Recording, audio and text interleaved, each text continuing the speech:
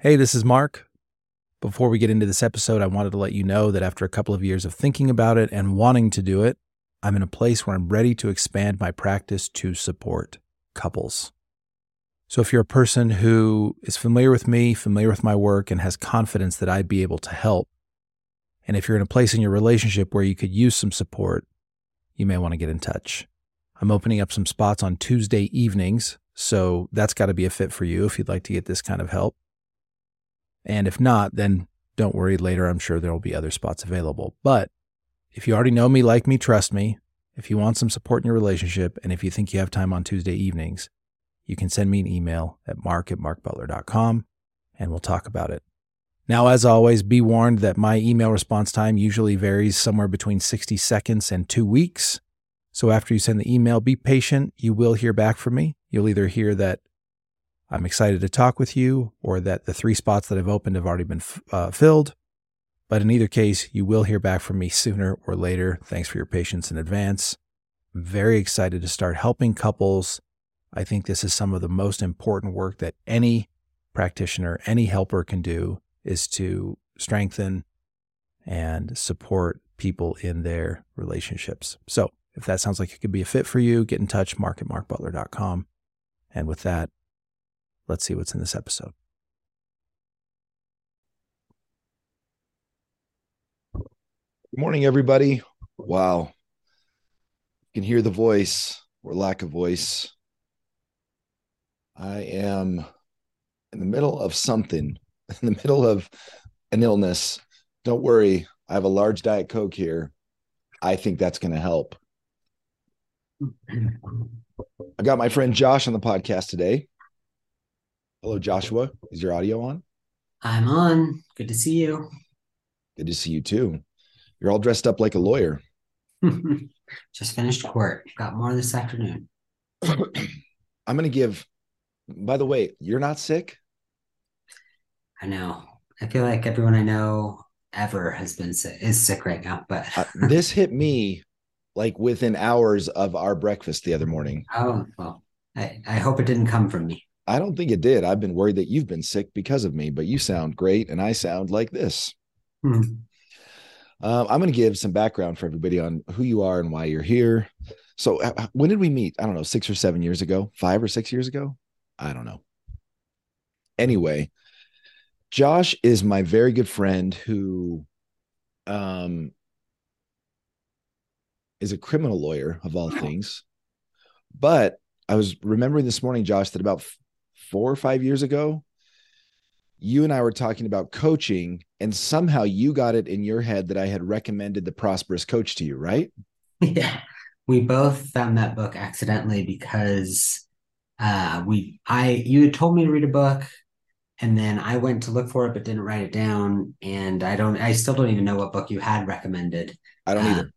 And I don't think you'd read Prosperous Coach. I read it and I was like, you should read this. And yeah, so that's how we found it.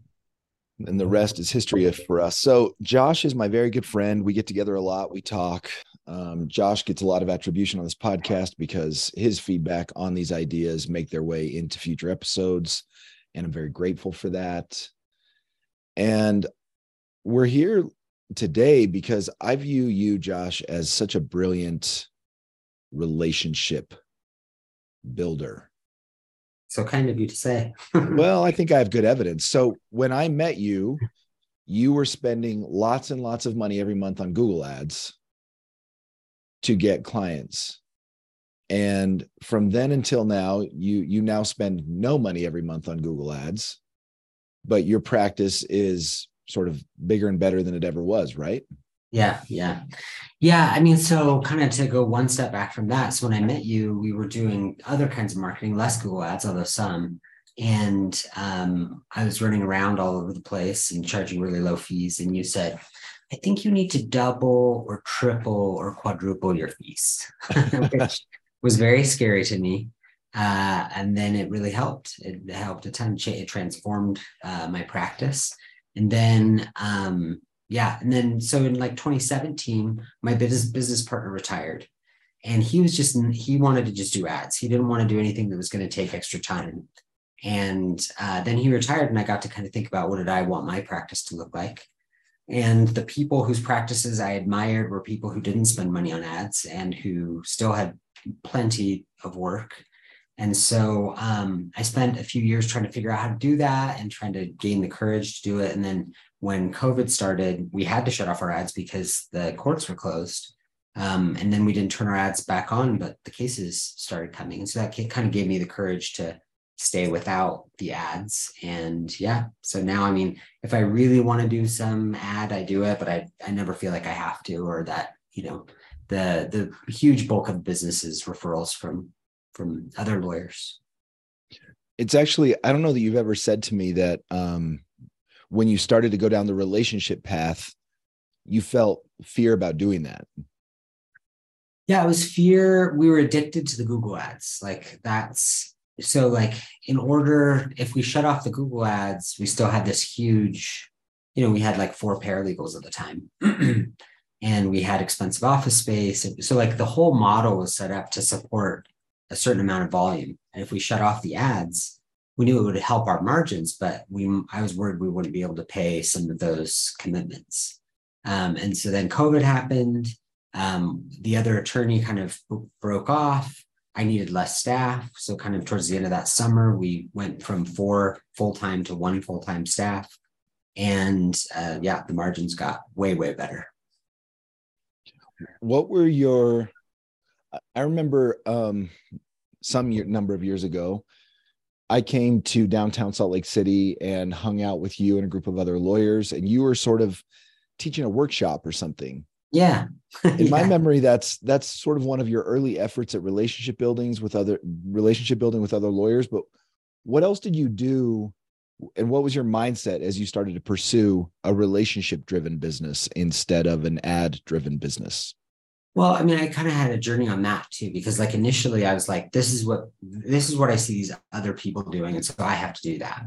So like I knew this other guy, he had jazz tickets and he had like my exact practice that I wanted. So I had jazz tickets. Another lawyer that I knew had the exact practice I wanted, and he participated in BNI. So I did BNI. I think that was helpful, and it kind of like pushed me to do certain things. But then like as I got, so the little event that we did in Salt Lake, it was cool.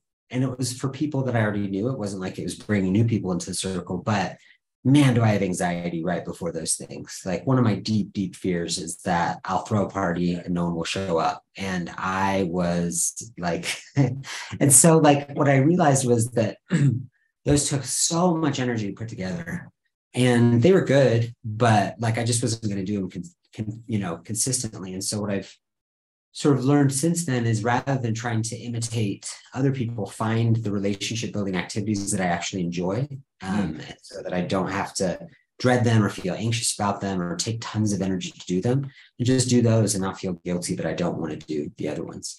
My dad and my grandfather are kind of good examples of this, because my grandfather is like the most thoughtful person in history. And he writes thank you notes and he remembers birthdays, and so like once you're in his circle, he will just drip random mail to you and text messages and calls, and he remembers your name. And he's not a member of the same church as me, but he came to my ward once when we lived in Clinton. And the first time he came, he met a bunch of people in my ward that I had never talked to. And then he came back a couple years later for like a baby blessing, and he still remembered those people's names and what they had talked about and followed up on those conversations. He's just like the most thoughtful person, and he's great at building those kinds of relationships. And so I would feel guilty that I can't do that. And then since then, I've just kind of given myself permission to be like, what do I just enjoy doing? And what I love is one-on-one meals. I just love them. When I have them on my calendar, I look forward to them. So I just give myself an unlimited budget for those. And if things are slow, I usually look and go, yeah, I haven't been going to enough breakfasts and lunches. And if I do, then everything else fills itself. So I don't always know how. I don't go with a specific ask. I'm not there to pitch somebody, but if I just go to lunch and breakfast with people, it like fills every single other thing up. Well, I want to talk more about that. I do want to maybe clarify 2 things and maybe talk about these 2 things. Earlier, you talked about jazz tickets. Josh, everybody is talking about the Utah Jazz NBA team that's your local bus. And not esoteric music. It's not music, right? You bought season tickets and you would share those tickets. Charlie and I went to a game, but you didn't see that bear fruit. I did, and I still have jazz tickets, but You still do. But it's not, it's a nice thing to add. And if my wife said, you know what, let's not do the jazz tickets anymore, then I would stop. Like, I don't think it's essential. It's sort of just like a little edge thing. It's nice, but I don't think it's the thing that makes the difference. It's a nice way to kind of cement a relationship and tell somebody you care about them. But I read this book, Giftology, which I probably talked a lot about with you.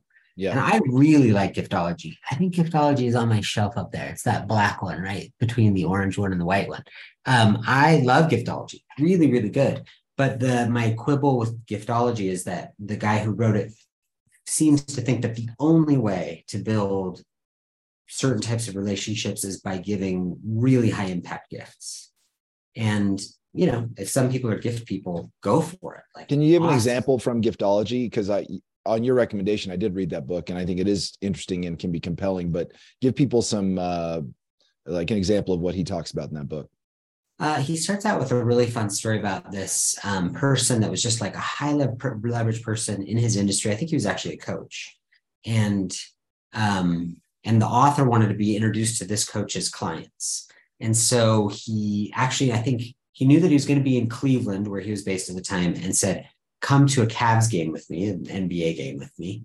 And the guy said, okay. And then he was flying into town and his plane was delayed. And so he went to Brooks Brothers and bought their entire fall collection in that guy's size, and then set up his hotel room as a showroom for Brooks Brothers. And the guy ended up buying 3 shirts and they returned the rest, and Brooks Brothers was fine with it. And, but it was just this super, super thoughtful, really high impact gift. And it ended up leading to a great relationship and lots of money and lots of business.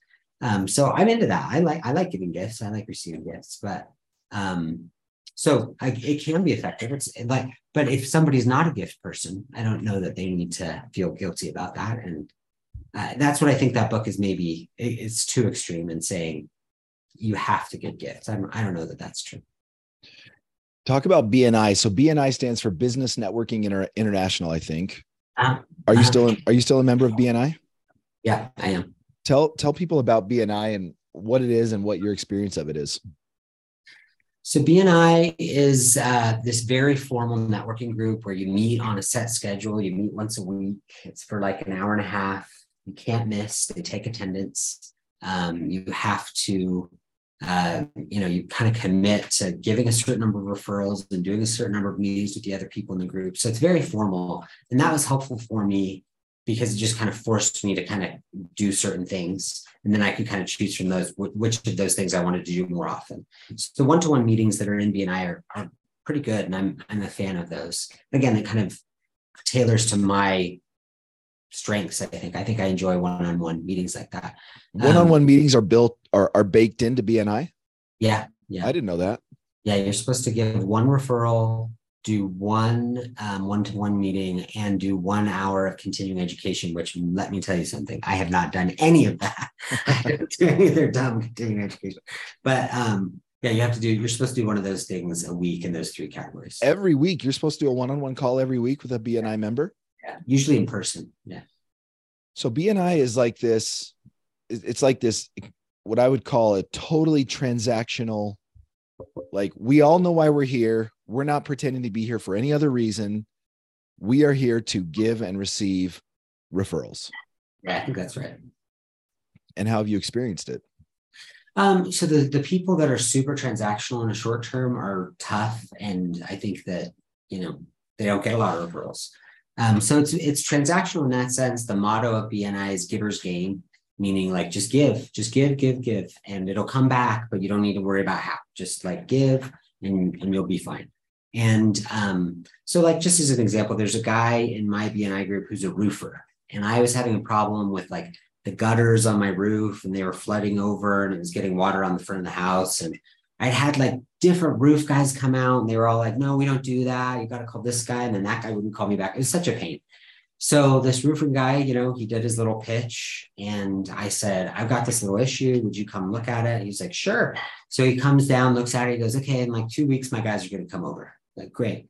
So they come over, they fix it. It looks amazing. Doesn't have that problem anymore. It was a huge headache. I was like, can I give you lots of money? And he was like, nah, we're good.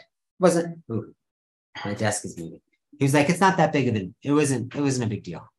And so he was not transactional in the sense that he was willing to just kind of invest in the relationship without tracking the dollars and cents on this particular transaction. So he's probably transactional, but in a longer term, more generous kind of way. Yeah, that's fantastic.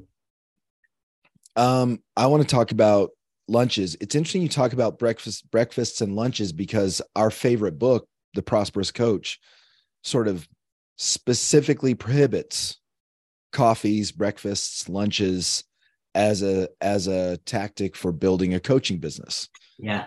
Talk about how you experience breakfasts and lunches and little one-on-one get-togethers. I mean, what like my jam is like, I like being with people and like really like enjoying being with them and not having a specific agenda, not being like, hey, I need you to send me your clients, or hey, I need you to introduce me to this person or something like that. Like, I'll sometimes ask people really specific questions. I'll be like, what is the biggest problem that your business is having and how can I help you with that? But like, I don't want to come and be telling them, hey, here's what you have to do for me. I don't like that. And so, lawyering is analogous to coaching, but it may not be quite the same, because I think what's pretty smart about Prosperous Coach is that like the experience of coaching sells coaching, not talking about coaching, not pitching coaching. It's actually experiencing it. And so you're a good example of that, because like when we met and we had the double or triple or quadruple your fees conversation, I was like, what do you do? And you're like, I'm a consultant. And I was like, I never know what that means. And you said, well, let me show you. I thought that was such a great response. Like, let me show you. So we sat down in 2 chairs and had like a 90-minute conversation. And at the end of it, it was transformative to my business. Super helpful. So so if somebody was like, hey, I have this kind of problem, and it was a problem that I thought you could help with, I'd be like, I've experienced it. You need to call Mark and he will help you. Not because you told me about it or you pitched me on it or you had a testimonial, but because I experienced it. So, and I agree with that, of course. But what you seem to do with your one-on-one meal meetings is you seem to use them purely for relationship building. Yeah. I think a lot of coaches struggle with relationship building. If I say to them, who right now would you have a coaching conversation with? I think many of them would say, well, I don't know. I think it's because they haven't done the upstream stuff of nurturing relationships that then could become coaching experiences. I think, and this is my guess, I think you go to lunch and breakfast with a lot of lawyers, but I don't think you only go to lunch and breakfast with lawyers. Is that true? Yeah, that's true. Do you discriminate at all? Yeah. I mean, because I know that lawyers are 90% of my referrals. And so if someone is a lawyer and I can meet with them, like I'll move stuff, I'll hire somebody to do what I was going to do during that time. Like that's super, super high priority. If it's somebody who's not a lawyer, I'm still happy to meet with them. And, if I like them, then they'll kind of go into the rotation. But the ones that I just know are super, super high priority are those types of relationships. But you don't go, even in a meeting with a lawyer, you don't go in transactionally. You don't go in saying, okay, I'm going to get this lawyer to give me all their to refer me all their criminal work. Never. What does a conversation sound like? Or, I mean, you're not going to role play it, but I'm like, what are the conversations you're having with these lawyers? You're just talking about life, about business, about whatever. Yeah. I mean, yeah. I try to avoid talking about cases because it's so freaking boring. Like who cares? Like I don't, sometimes they'll want a story. And so I'll tell them about one of my cases and it's a funny story. I'll try to make it as non-technical as possible. I like something that I like in evaluating a lunch. I want to think like, is this person going to be excited if I call them, if they see me on the caller ID in a month? And if they're like, no, because he freaking complained about his clients the whole time. And that was drag. I did not like that. Then I don't think they want to, And so, yeah, it'll be more just like, hey, what's going on? What's something cool that you've read? What's a cool movie that you've seen?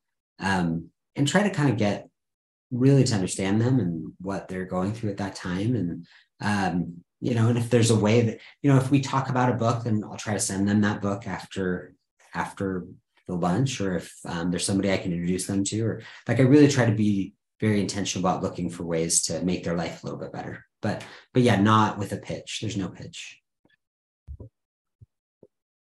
I don't think you've ever said the thing to me that you just said, which is, I want them to be excited when they see my name on their caller ID. Heck yeah. That's or see my email in their inbox.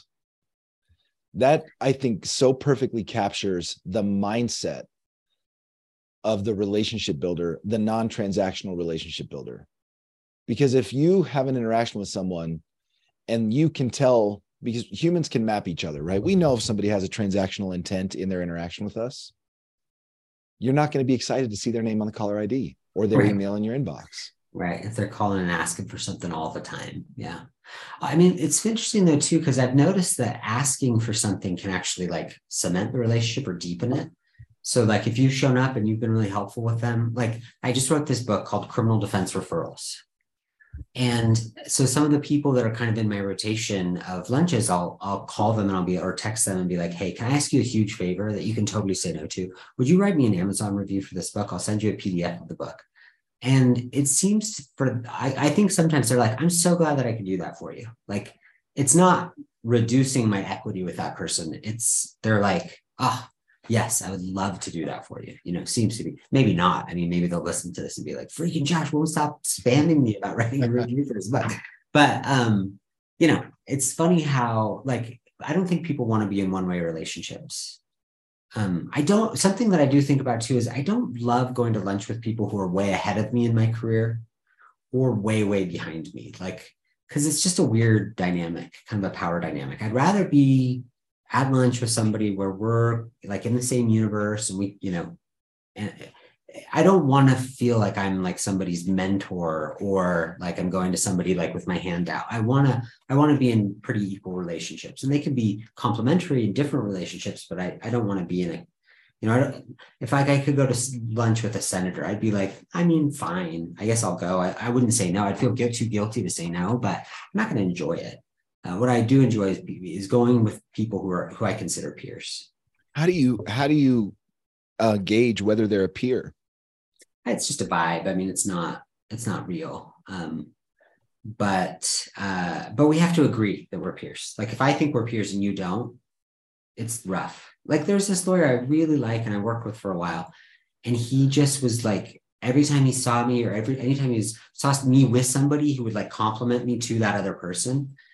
And I think it was pretty sincere, but it was like super uncomfortable that you'd be like, Josh is the greatest. And I was like, I'm not that great. Like, I'm pretty relaxed. Like, this is not, so it's weird.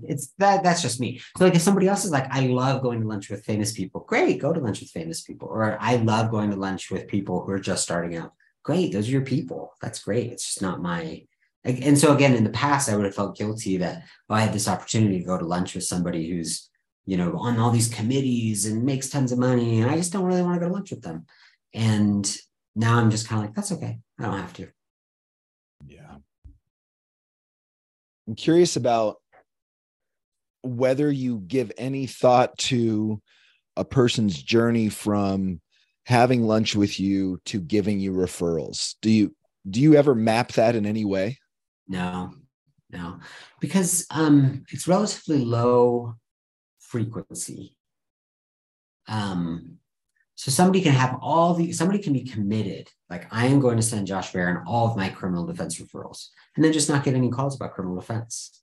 And that's totally fine. Like that person is in the loyal bucket. Like they're mission accomplished, even though they never sent me a referral. And then somebody else might be sending me 10% of their referrals, but they may get so many that, that's also mission accomplished. So it's just having those relationships. I kind of think about 3 tiers. Like one is people who are potential clients. And I get very few of those because it's so low frequency. It's just like the chances that I meet someone and then in the next month they get a criminal case, like I'm not associating with those people. So that's really hard for me to meet. And the second group is people who send me referrals. And so that's usually a lawyer who, like, somebody in their ward gets a DUI and they call them and, they refer them to me. That's awesome. And that's a huge chunk. And then the other one that it took me a long time to think about is the people who don't send me cases, but they send me people who send me cases. So it's like 1 degree removed from that. So a guy who's like, I only do corporate law. Everyone knows that. I never get calls about criminal cases, but I know every other lawyer and can introduce me to other lawyers. That's also super valuable. So, and also, I guess that's the one thing that I will ask for is, hey, could you introduce me to this other lawyer, And most people, that's such an easy ask that it's sort of like asking for an Amazon review. It doesn't cost them. It probably helps them because it gives them a reason to reconnect with that other lawyer. That reminds me of my favorite Josh Gets Referrals story, which is about the big firm in downtown Salt Lake that never gives referrals to people like you, but now they do. Can I tell that story? I love it. I want you to tell the story. I love it so much. So there's a guy in my BNI group that was working at this really like prestigious law firm. And it took me a long time, but I worked up the courage and I went to him and I said, like, my dream would be, I don't know if this could ever happen, but my dream would be if your firm would refer me criminal cases. And he was like, oh, I never thought about that. Why don't you come to my office and I'll introduce you around? And I was like, great. So I went to his office. We chatted for like 20 minutes. And then his office was set up in a circle, with all the offices around the edge. And so we just walked around and anybody who's in their office, he would knock on the door or come in and, hey, this is Josh Barron. He's a criminal defense attorney. And every person we talked to said, he's a criminal defense lawyer. We send all of our referrals to this other guy. I was like, I know. Yeah, cool. He's good, And so they kept doing that, and it was really nice of him to introduce me to everyone. But like, I think one way to look at it might have been to be like, I did not convince anyone to stop sending that other guy referrals. But I like something in my body said, just chill out. It's okay. So we ended at like one of the main partners' offices. He had this gorgeous office with cool stuff on his walls. And I had read giftology. And so I thought, should I send him some Cutco knives? And then I thought, no, just be chill. So then, probably 6 months or a year goes by. And the guy who had walked me around called me and said, hey, I have a family member who has this minor criminal case. Would you help him with it? Sure. Didn't charge him anything for it. Then somebody else had something small, did that for free. And then within it probably took 2 years, but they had referred me since that 2-year mark, 3 or 4 of my absolute ideal cases that were worth a lot of money to me, a lot of money. And so, I mean, that's a case where I was trying a little bit to replace an existing referral relationship, which is really challenging. It's much easier to go where there is no relationship than to replace an existing one. But it was important enough, and they have enough lawyers there and stuff that I thought, I'll throw a little bit of effort towards this and see where it goes, and it might not go anywhere. And over the years, it's been great, and they've sent me amazing referrals. So I'm trying to think how that would be useful at all to your current audience. I mean, I guess I just kind of, I'm glad I was patient and that I didn't try to force it faster than that. And it's worked out really, really well, but I think the patience was an element of it. I think there are lots of lessons, one of which you already taught really well, which is relax. Just be present with the person that you're hoping to serve. And you did that very well with that big firm. You were able to drop your transactional attitude because you did have it. What I love about that story, one of the things I love about that story is you opened with transactional intent. You told the guy, I would love for your firm to refer me criminal work, which is different from being grabby or needy. It's just being sincere. You're just sort of like, hey, I just want to let you know. What you did, I think, is very flattering. It shows a lot of respect. It says you're special, and I would love to have you. I would love to get some of that specialness. So that's different, I think, than being grabby or needy. And then you stayed very calm as every person in the circle said, nice to meet you, Josh. We refer our business elsewhere. And if I remember right, you told me that even the main guy who was very nice to you, like one of the named partners, maybe, Yeah. Yeah. even he said, "Oh, it's great to meet you. We refer all of our business to that other guy." Yeah. And you said, "Great, no problem. Nice to meet you." But just with patience and with continuing to make small investments in that relationship, eventually it bore fruit.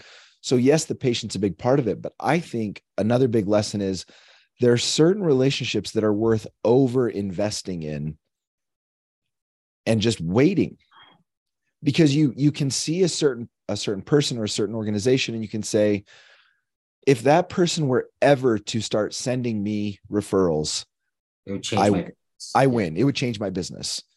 So that one referral partner could be worth 10x, 100x as a referrer than any given lunch that you go to. So you're doing both. You're meeting with people, you're adding value to individuals, you're in the steady day-to-day sort of relationship gardening of those meals.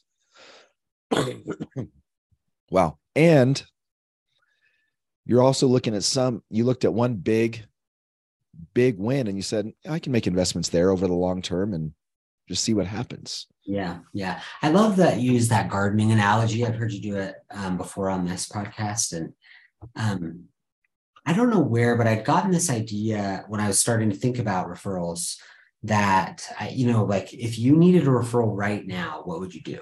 Like, and then I felt guilty. I wasn't willing to do what came into my mind when I thought about that. Because I'm not going to call somebody and beg them for a referral. I tried that one time and it was a disaster. I'm never doing that, But then I think the gardening analogy is good because it's the kind of like saying, if you needed to eat corn tonight, what kind of corn would you plant this morning? And the answer is none. There is none. You cannot do that. And so what that means is, plant. And then how do you pay your mortgage in the meantime? You get a job, or you get a loan, or you partner with someone who has, you know what I mean? Like there's different ways to do it, but just don't expect that to pay your mortgage right now. You have to wait the time it takes for that kind of stuff to take root. And sometimes it takes a year or 2 years or 2.5 years, or, who knows how long. Or 5 years. Right. That's what the good thing about corn is, you kind of know when it's going to bear fruit. Sometimes you don't, but it will. And so that's kind of, so the for me, because of my personality, not because everyone needs this, but for me, the score card that I need to keep is how many lunch invitations and breakfast invitations did I extend. There's like a direct, though eventual, correlation between those. But I don't show up and say, I need you to make me a referral today or this week. I show up and I'm just like, I want to be somebody that you're excited to see on your caller ID. So I want to talk about, Josh is talking so much about referrals, which I think does apply to all of us as coaches. But some of you might listen to this and say, well, he's only talking about referrals.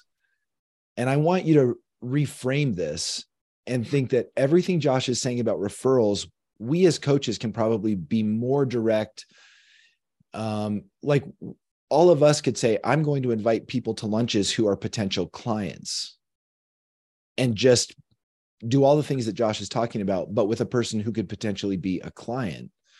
Because in Josh's case, because he does criminal work, as you pointed out already, going to lunch with any given person, and then the possibility that that person ends up in a criminal case, having charges in the next whenever, is probably close to zero, because you're mostly not hanging out with people who are potentially going to be dealing with criminal charges. So that's why Josh has built this whole thing around referrals from other lawyers. But for all of us, we would just swap in the kind of person that I hope to work with my coaching business. But then I'm going to have a purely non-transactional gardening mindset as I'm meeting with that person, whether it's a meal or a phone call or whatever it is. No, I think that's exactly right. And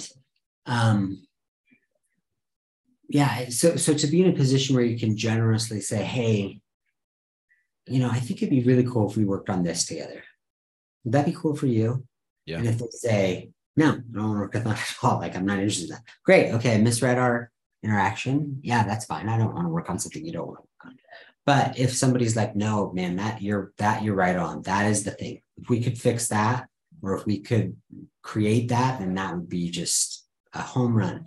Then it's much easier. Because I think like we've talked about scale versus not scale, And so like when we say, okay, I'm creating a program and now I have to fill that program with people and it's so uncustomized, and like you're starting with the assumption or the hope that people have this need and then trying to cram people into that need who maybe don't fit it. And what's cool about one-on-one coaching is that it is so customized to the individual.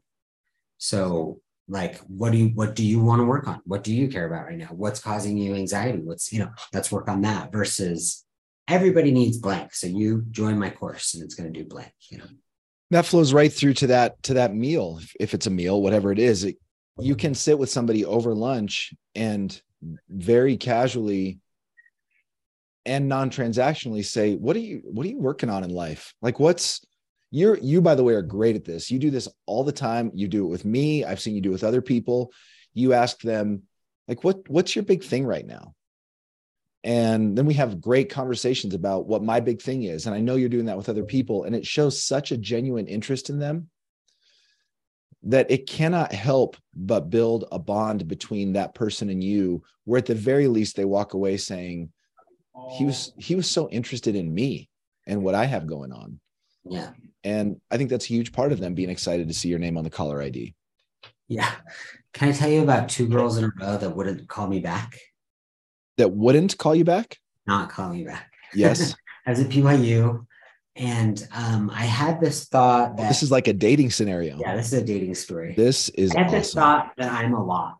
Like I'm just a lot. It's just a lot to be around me. And so I had this idea that I was going to go on a date with this girl. And so I got set up on these 2 dates kind of close together and liked both of the girls. And my thought was, I'm just going to show up and I'm just going to ask questions about them. I'm just not going to let it turn around. I'm just going to be totally focused on them. So we, go to a volleyball game or we go to lunch or whatever it was. And then I called them. I was like, oh, they're fantastic. They're so interesting. And then I called them, a day later and no call back. Wait a week, call one more time, no call back. And I was like, oh, so so the balance is like asking the question, like, what's your big thing? And then being willing to say, oh, let's talk about this, like really engage with it and not, because I think it can be creepy on a certain extreme of just, asking them deep questions that reveal themselves and then not revealing yourself to them. So not that coaches need to be told that. I'm sure coaches are really good about that. But I think the challenge was that I was learning a ton about them, but not necessarily helping or, in the conversation, they were having to carry the whole stinking load.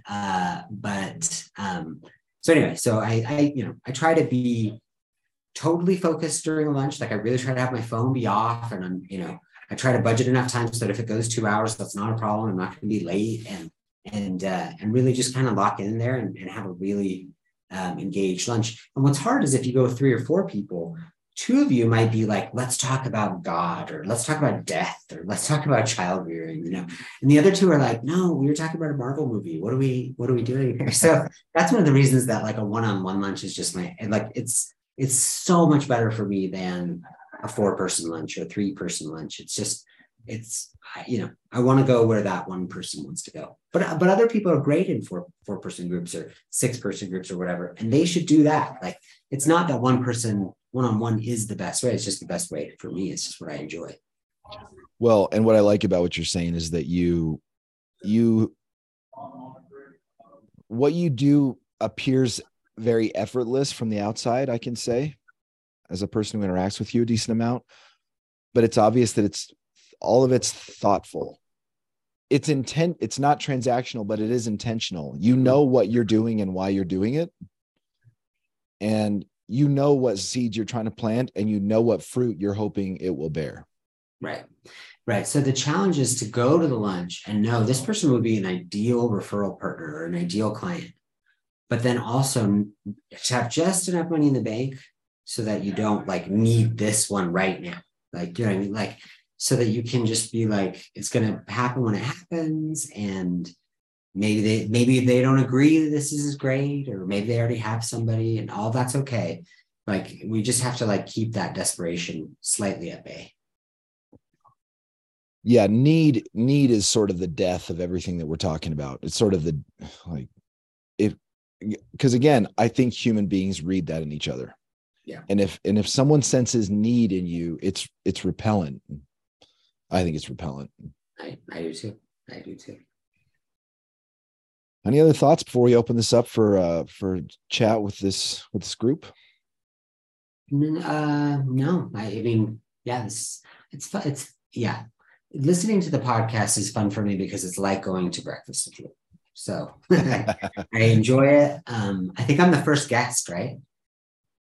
You are the first live guest. I've recorded 2 other interviews. I have not. I'll publish them at some point, but I didn't record them with the live studio audience. Oh, cool. Well, I'm honored, and I hope that we didn't break the cool mold of hearing you as I do at breakfast often. No, I love that you're a lawyer. I think it's a different perspective. I think sometimes coaches, well, especially in the spirit of this podcast, all they're hearing about is funnels and advertising and trainings and all this. And for you to come in as an outsider to this world and say, here's how I do relationship gardening. Yeah. Yeah. I mean, that reminds me of the thought about scale, which is Google ads and Facebook ads and Instagram ads and all the ads, YouTube ads, they're all scalable, which sounds great. But the problem is that when something is scalable, you have to compete with every other human on the planet. So if you're going to be a Google ads business, which I was for many years, and we made good money in it, but like you have to be committed to being the best at Google ads and maintaining that when everyone else in the world wants to be the best at Google ads. And eventually I got to the point where I said, I don't want that to be the core competency. I don't want that to be what determines whether my business lives or dies. I just can't stay on that treadmill. And so I'm going to go to something that is not scalable, that some company in New York cannot do better than me. Like they can't, because they're just not going to be here and have lunch with this person. And so it's just like picking a game that's winnable versus one that's just eternal. And mine's compounding. Like over time, I just know more and more and more people. And, those people know more and more people. And it just like, it's kind of inevitable in its success. Whereas Google ads was just like a constant battle that we were just barely winning. I love that you talk about inevitability because it is at a certain point, the relationship gardening you've done, like these become perennial relationships where at a certain point, and you're probably already there, if you quit criminal law completely for years to come, you would still be getting referrals. Right. You'd have to actively push away the work that wants to come in your direction. Call everyone and say, stop calling me about criminal cases, because they would just keep sending them to me. Yeah. Whereas with Google ads or Facebook ads, literally from one day to the next, it can be I'm winning and tomorrow I'm losing. This is to prove your point about like everyone's trying to win this game and it's really hard to know how to win it. And there's so many variables. This just came up with a client the other day who I work with, and she does do tons of advertising and very successfully. We were talking with her marketing guy, and he was like, oh yeah, so when you're making videos, you need to grab something from your desk and just like hold it up in front of the camera, because that is enough of an eye catcher that people are more likely to click and watch your video. And I thought to myself, number one, I'm glad he's able to give her that insight, because following up a few weeks later, it was working. So that's interesting. But number two, I do not want to be in a business. I do not want to be employing strategies and tactics in my business where I have to play games like picking up my phone off my desk and waving it in front of the camera to try to grab somebody's attention for a split second so they watch my ad. That's a game that seems so easy to lose that I don't want to play at all. And it works this month, and then everybody's doing it, and so it stops working, and you got to learn the new thing, and no compounding effect. As soon as you stop paying Google, they will stop displaying your ads. No compounding effect. No residual. Yeah. Awesome. Who's got questions? Who's got conversation? For me or for Josh or?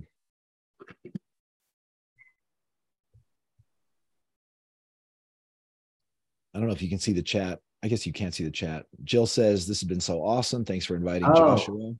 Can we answer Linda's question? Yes, please do. Okay, Linda's question is, what do you think about giving a cash reward or $100 gift card to someone giving you a referral? And then we'll talk to Jill. Is that cool? Yeah. Okay, I have strong feelings on this, on Linda's question. It may not be true or right, but it's worked for me. For a long time, I thought the only way to get referrals was to pay referral fees, kickbacks. It's like, why else would anybody send a referral? They should just do the work themselves. And I think that paying referral fees actually kind of complicates the equation a little bit. So let's say I get a call about a divorce, and then I refer them to some lawyer who I know does a really good job at divorces. And then the client calls me back and says, thank you so much. She's so great. That really helped me. Cool. Like I feel really good about that transaction. Now, same transaction, but the divorce lawyer sends me $100 every time I do it. Now I got to wonder, like, if my cousin gets divorced, I have to decide, like, am I sending it to them because I want the $100, or am I sending them because they're actually the right person? So it kind of like internally like muddies that decision. I'd rather send to someone where it's clean. And so what I've realized is that if I introduce someone to Mark because Mark would be perfect for working with their business, I'm serving Mark, but I'm also serving that person that I referred over. And I have confidence that Mark will make me look good if I introduce someone to him. So like that's where the service and the value gets created. If you add a financial part to it, it might ruin it. It doesn't necessarily mean like no one should do it ever, but it might ruin it. So like if Mark and his wife invited me over to their house and we had dinner with Mark and it was this great experience, and then at the end of it, I was walking out and I gave him $200 and said, Mark, this was a $200 experience. Thank you so much. Like a classical economist would say, he's $200 richer. That was a great thing for Mark. But we all know, because we have social skills, that would be really weird. And it would like ruin it retroactively. Like that would color our memory of it forever. And so I think the same thing can happen if you pay for referrals, that you may muddy it and may ruin it. So you just need to make sure that you know why people are doing it. And if they're doing it as an act of service to the person, then paying them for it might kind of retroactively ruin it. And you don't, in my opinion, you don't really want referral partners who are doing it for any other reason than as an act of service to the other person. So over the years, this has been more relevant with my bookkeeping business, but I'll have clients or people reach out and say, do you have a referral program, an affiliate program? I'd love to send people to your bookkeeping business. I'd love to, have a little paid referral relationship. And I've done it just a couple of times, and the referrals are terrible. And then the relationship is weird. Now I have to sort of try to maintain the relationship with the referrer, and I have to make sure they're happy. And did we track your referrals correctly? Now they've introduced complexity into their business, and it's just, I don't think it works. I don't think it works. So it hasn't worked for me, but it might. So a really good book on this is called Referrals Without Asking by Stacey Brown Randall. She has a podcast too. She's really good on this. And so she makes this like little triangle where she's like, you're the referral source. Here's the client. Here's the referral receiver. Like, what are they getting out of it? Well, the referral source wants to make sure that they look good in the relationship with the client. So the first time you send a referral to someone, they don't call them back, or they're a jerk to them or something, that destroys the relationship gone, And so, and the other problem is that if you're paying for referrals, then you're competing on price. And there's almost always someone who's willing to pay more or charge less, or, you know what I mean? Like, it's just not sustainable. It doesn't compound. I think that it seems so innocuous. It seems very innocent to say, I'm going to pay for referrals. But what it could be masking on the mental, emotional side is some sense of inadequacy, some sense of insecurity. You pointed this out a second ago, Josh, when you said, I thought I had to pay everyone for referrals because why else would they give me referrals? And that was because you hadn't yet really understood the web of the sort of value that's created with you and your relationships. And so I would sort of kind of look inside and say, why do I think I need to pay for referrals? Is it because I think that my value is in some way deficient? or it could just be as simple as not understanding the deep satisfaction human beings get from giving, from referring a successful solution to another person. It just feels amazing. Amen. I have a friend in Canada who does Facebook advertising, and my favorite thing that she's ever said to me is, "We're naming a wing of our house after you." Because I have referred her. I know that now it's in the millions of dollars in business. Oh, that's funny. And I never asked for a referral fee. I never wanted a referral fee. I love her. She does amazing work. When I refer clients to her, she makes me look good as the referrer. And that's what we want. Just her saying a wing of her house is named after me is just the most fantastic compensation. We need to make like a plaque for her to like screw to the wall. Yeah. I want a little statue of me in the front yard. I don't think that's a big ask. Jill, I'm sorry. Yeah, I want to have Jill talk to you, Josh. Hey, thanks for setting this up, Mark. This has been amazing. This has been so valuable. I love there's no compounding effect. I like wrote that down immediately. But anyways, I feel like I do love connecting with people, and I found the Prosperous Coach a long time ago. And as soon as I read it, I was like, that is me. That's exactly how I want to do business. And so I've always been kind of all in on that. And I don't feel like I'm transactional in my connections, but I also don't feel like I am what you called, Mark, thoughtful about it. So I want to kind of start a discussion around that. I guess I don't know that if I think about it, I don't know off the top of my head how I would be more thoughtful or intentional about those connections. So maybe you can share a little bit more about that from a coaching perspective, from building a coaching business. Mark is anti-niche. And that's probably okay. But that's probably okay. I'm ready for you to say it's not okay. Go on. But it's sort of like, I'm trying to think of a good analogy. The one that's kind of coming to my mind is like, which pond do I want to be fishing in? Like, Mark, while he was on a previous podcast, kind of asked like one of the people that chimed in and said, if there were 500 this type of people in a room, do you want to be in that room? Like, do you enjoy that?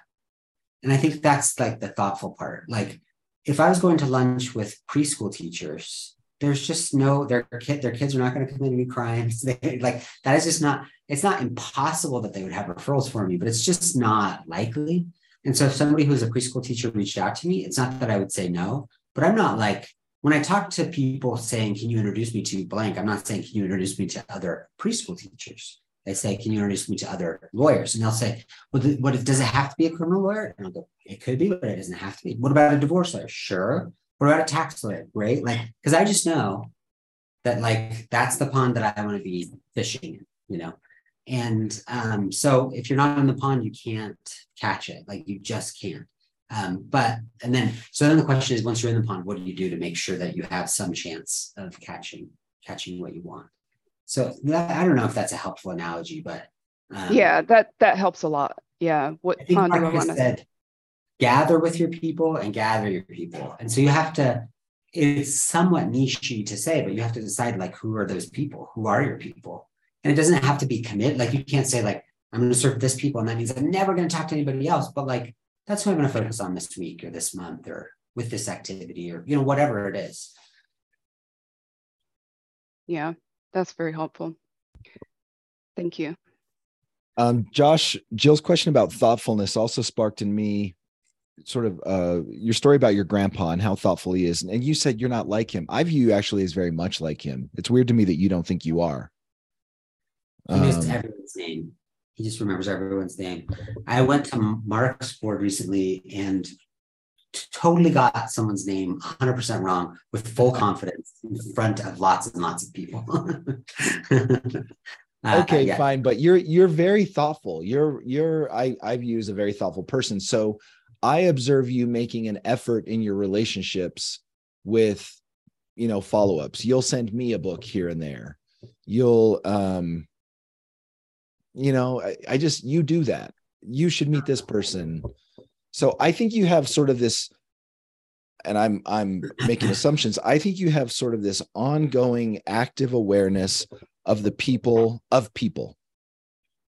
and how you can help them out in any way. Do you think that doesn't describe you? I think so. That's nice of you to say. It's hard to say about oneself. But I try to. Like recently, my New Year's resolution was to be a better listener.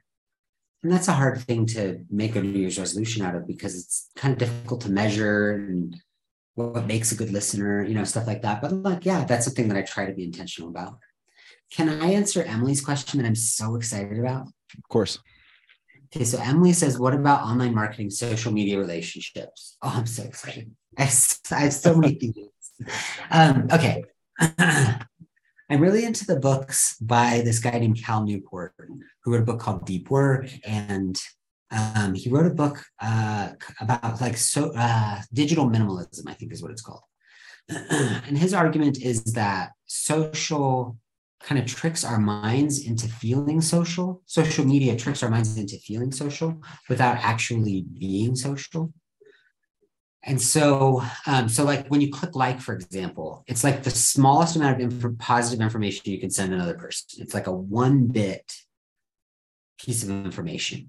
And our minds were not evolved for 1-bit interactions. Our minds were evolved for these like incredibly rich, interpretations of social cues and voice tone and body language and all this. And when we get 1-bit, it kind of like freaks our system out. And we're like, I don't really know what that means. Why did they send me this 1-bit? So social can have a role.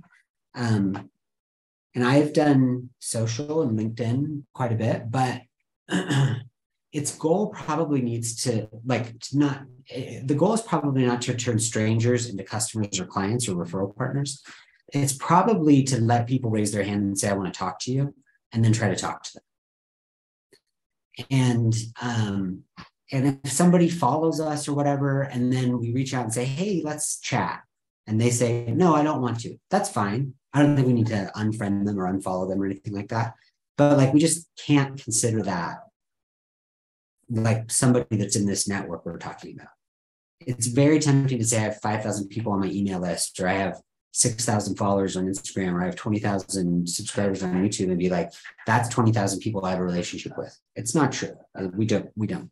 It's 20,000 people who said they might want a little bit more of a relationship, and we could talk to those people, but we probably can't measure our relationships in that way unless we're like a Kardashian. None of us are. It indicates some amount of affinity, but I don't think it indicates a lot more than affinity. Right. It's saying, I kind of like you. Yeah. Okay. Last question from Mandel and Josh. How much do you think your Google Ads jump-started your organic marketing strategy? Great question. It introduced me to lots of people. But my business is a type of business where having one client doesn't really make me have a second client, because nobody wants to talk about their criminal case to their friends. So kind of the way I think about it is my ads job was sort of the day job that paid my bills while I built my relationship job. And I needed that, and I made it so that I could go to those lunches without being desperate. And so I'm really grateful for it, but it eventually I had to like tell myself this isn't the end game, when I had for a long time thought that it was. So it's not, there's lots of ways to have a day job that pays you to create your real job, but and that's one. It's one. So like if somebody wants to use ads, the challenge is you might go out of business before you find an ad strategy that works. We happened to find an ad strategy that worked relatively quickly. So there's a little bit more risk, I think, with ads than people realize. But like if you had a business right now that's like humming along and making money through ads, you don't need to like shut it down so that you can start a relationship business. It might be the day job that lets you intentionally build a relationship business. Yeah, in my experience, working with and observing coaches, having an ads driven strategy as your sort of bread and butter, I think technically what you're saying is reasonable, Josh. I just don't have a lot of evidence of it in practice, where mostly, when people are searching sort of DUI lawyer in Utah and then clicking your Google ad and then getting on a phone call with you, their intent, there's a very specific intent when they're searching that and clicking your ad. Yeah. I don't have a lot of evidence that it translates, or that there's a clear parallel with one-on-one coaching. With training, yes, but with one-on-one coaching, I love what you're saying about a day job. I would say if you want a day job that pays the bills, it's probably not going to be had through an ad campaign.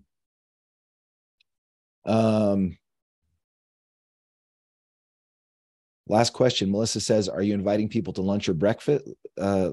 Inviting people to lunch, breakfast, or are you treating them? Basically, I think the question is, who's paying? I'll tell you that I haven't paid for a breakfast with Josh in 5 years.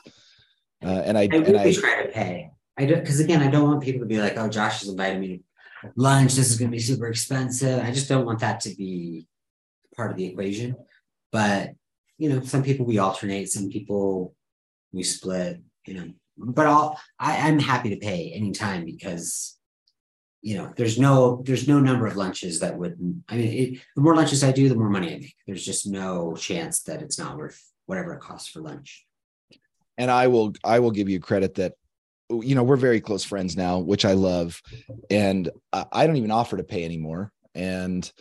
But I never, ever feel weird about it, because you never, ever a single time have implied that there was some sort of string attached to the fact that you always pay. Never once. There's never even been like the slightest. You do it so happily, so generously. You always tell me every time we go to breakfast, oh, how much this breakfast means to me and how much you love these conversations. So you do, and I know you mean it, and you do a great job of just making it clear that your goal for that interaction was completely met during that interaction, and paying for my breakfast is just part of it. And it's just fantastic. I think it's your attitude is clear and it comes through every time. And I imagine I don't think I'm the only one who experiences it that way. That's very kind of you to say. I hope they play this podcast at my funeral. Hope they what? Play it what? I hope they play this podcast at my funeral. Well, I'm speaking. Many nice things. I have many great things to say at that meeting. Folks, thanks for being with us live today. Josh, thanks for coming. You have so much value to add here. I think you may be a recurring guest on this show if you'll do it. If it lets me talk to you more often, then I will take it. Everybody have an amazing holiday season, whatever that looks like for you.